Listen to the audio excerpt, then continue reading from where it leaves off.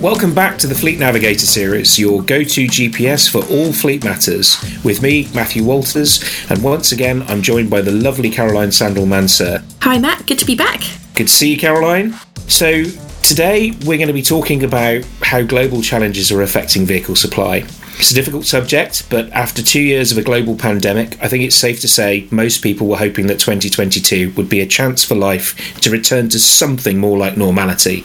And listening back again to our What's Next 2022 podcast, even with our crystal ball, that doesn't really seem to be the case. International supply chains, which were already pretty stretched thanks to COVID, have been exacerbated by the tragic situation in Ukraine. Yes, it's a really unsettling time. You've got the COVID-19 supply chain disruptions, emerging energy crisis, war in Ukraine. It's fair to say global economy is also facing really unprecedented challenges. It's impacting the cost, the availability of new vehicles. And looking at our data on list prices, we're looking at almost a 6% increase for the most popular cars and light commercials since the start of 2021. And the time between ordering and delivery has doubled to almost 120 days during the same period. And, we're going to be living with those long lead times for some time to come, probably. I would agree. We spoke earlier in the series, if you remember, about chip shortages. Certainly no chip shortages in the Walters household. That's why I have a body for podcasts, not for television. But what's actually the problem?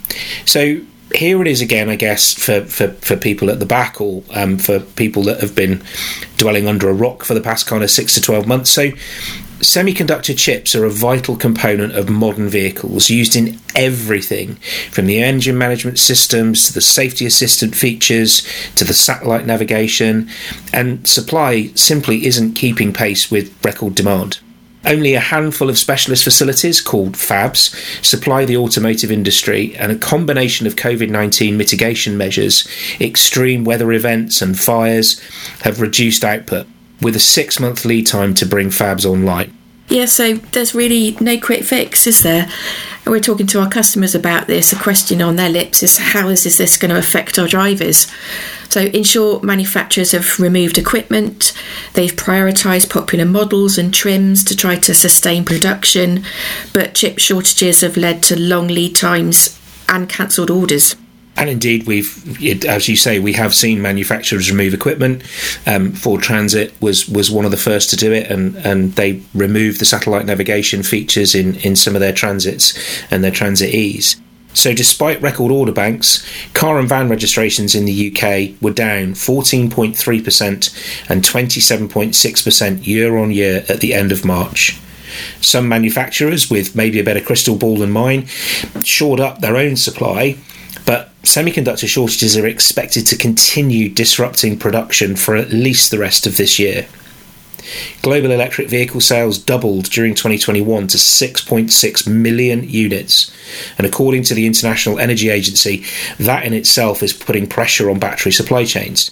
Following in about 89% reduction in the cost of a lithium-ion battery packs between 2010 and 2021, strong demand caused a 20 to 20% rise in raw material costs at the end of last year. And that trend has continued, with suppliers claiming a 5-fold price increase in material costs compared to a year ago. And when you then consider that battery packs account for around a third of the cost of an EV, big cost increases could in fact affect list prices. So there is some good news though. Let's grasp onto that. Tesla, Ford and VW have all committed to an alternative cell chemistry, which is aimed at reducing the nickel content in their battery packs. But we're talking probably more medium to long term, so not in the immediate and coming months. Obviously, the ideal situation is solid state batteries, but that's more towards the end of this decade. So again, it's something that we're going to be living with for a while. Yeah, you're absolutely right. And we should probably talk about energy prices, right? So you won't kind of fail to recognise that it's not just the UK, but the whole of Europe that's in the midst of a once-in-a-generation energy crisis, or at least we hope it's once in a generation. And we should probably look at why. So we saw global demand for gas spike as economies recovered from COVID-19, and this led to wholesale prices 4 to 8 times higher than seasonal norms last autumn. And predictions are that this will stay well above the average during this summer. And because almost 40% of the UK's electricity cost comes from gas power stations, this has caused record rises in energy costs. And meanwhile, wholesale fuel prices increased 50% in the 12 months to April 2021, alongside operating costs. UK specifically, we've obviously got the energy cap review.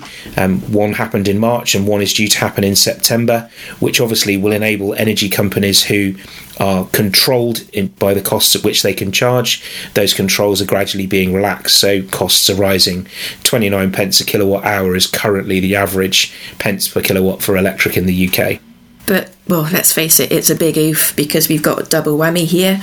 Pump prices for petrol and diesel increased by 30 and 35% respectively at the end of March. So for fleet customers operating ICE fleets, we can see fuel costs often represent as much as 80% of the cost of running a fleet.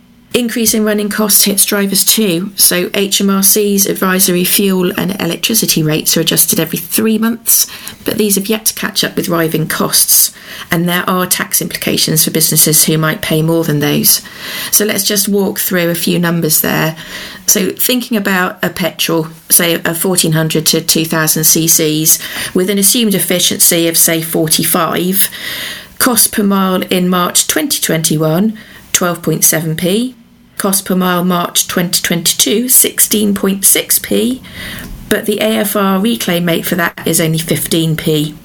Looking at a diesel's similar engine range of say 51 mpg, March 21, 11.4p, March 22, 15.4p, and an AFR of 13p. For electricity, this is where we see a really big jump as well. March 21, 5.3p, March 22, 8.1p, and a reclaim rate of 5. So there's some real big shifts and changing costs there. I guess if we want some good news, I can personally say that having met with them yesterday, HMRC and Treasury are aware of these pressures. They get them, they understand them. Of course, companies can pay actual costs, but revenue offer no guidance as to how to calculate those actual costs. And many companies are worried about running foul of HMRC audits and future legislation. So we've called on Revenue and Treasury to put some more meat on the bone in terms of how you could pay an actual rate or an at-cost rate rather than AERs. So I guess probably let's revisit the situation in Ukraine. It's really difficult to talk about the potential consequences of the Russian invasion of Ukraine. We've no desire to minimise the absolutely horrific human tragedy that's currently going on and is still happening and is likely to continue for some time. For those Ukrainians who remain in their country and for those who've been forced to flee, it's terrible. However, from a business perspective, no matter how hard it is with the prevailing consequences, it has triggered unprecedented global sanctions on Russia. This includes its movement of goods, as well as disruptions to the Ukrainian industry as a result of the conflict itself. It's way too early to predict how long this will last. That's not the conflict, but actually the repercussions, and what additional measures could be introduced and how long those will continue. And it's interesting to note, and I certainly didn't know this pre-February, but Russia and Ukraine both have very, very pivotal roles. So in terms of fuel, Russia supplies 41% of natural gas, 47% of the coal and 27% of the crude oil into the European Union. And obviously member states have now voted in favour of a complete embargo. And although the UK only gets about 4% of the UK's gas and 8% of its oil from Russia, an international embargo would restrict supply and could increase energy prices even further. Components-wise, and again, who knew? Ukraine has 17 factories making wiring looms for cars and vans, and they simply cannot be built without these critical components. So VW is looking to shift some capacity elsewhere to keep production going. BMW, Mercedes, Porsche, the German marques, most of them out of Wolfsburg, have continued to cite problems due to the conflict. And materials-wise, German Automotive Association VDA has warned that Ukraine is a vital producer of neon gas, and this is used in semiconductor manufacturing and the manufacturer of EV batteries. They account for something like 40% of the production of the world's neon. And Russia supplies palladium for catalytic converters and nickel for batteries. And again, any shortages could extend lead times and increase vehicle manufacturing costs even further. And a recent forecast by analysts at S&P Global Mobility suggests vehicle factory shutdowns and sanctions in Russia and shortages of components and materials from the war in Ukraine could reduce global vehicle production by 2.6 million units in 2022. And of course, COVID is still with us. It hasn't gone away. Thankfully, Matt, you're now back fighting fit, almost. Thank you. After a brief interlude. Although most of Europe has relaxed or removed COVID restrictions since the start of 2022, we're still living with the pandemic. We've seen a surge in cases in China, and that's led to some strict lockdowns in key industrial and technology hub cities, and in particular places like Shanghai. Now, it's unlikely that the world's going to see restrictions introduced at the scale that we saw in 2020. However, lockdowns affect factories, cause short-term disruption to supply chains, and that can often be with little or no warning. Absolutely. Let's face it, these challenges amount to a perfect storm for automotive, but we're working hard to keep your drivers on the road. In short term, let's look at some extra steps to help to minimise that disruption. So expect delays, long lead times, higher prices are likely to be the norm for at least the rest of this year. And with delays likely, it's worth identifying future fleet needs earlier than usual, particularly for mission critical cars and vans, so we can highlight any supply challenges in advance and find some solutions to help keep you moving. And plan ahead. So aim to place orders between 6 and 9 months ahead. Tell us as soon as possible if vehicle contracts need to be extended. And importantly, think electric. So electric is still the way to go. That price point parity is still pointing towards EVs as the future, with incentives, CO2 targets furthering demand for plug-in vehicles. Some manufacturers are prioritising production of these models. So if you're accelerating your electrification plans, that can help you to keep your orders on track. And consider alternatives. So if your needs change, think about short-term business hire and not plugging our flexible rentable product, but it is a good solution for short-term PHEV and EV needs. And remember, we're here to help. So we will do everything we can to keep your drivers and your fleet moving. We work incredibly hard behind the scenes with the marketing elves to make sure things like insights.leaseplan.co.uk is well stocked with, the relevant information for you and the relevant assistance with manufacturer contacts within the business that can help you. It's the reason that we do these podcasts, to keep you informed, and it's the reason we do things like the Electric Moment series with Fully Charged. There's a lot of content that is produced to help you and to inform you. And of course, you've also got our wonderful account managers and account directors who have that face-to-face relationship with you. So talk to them.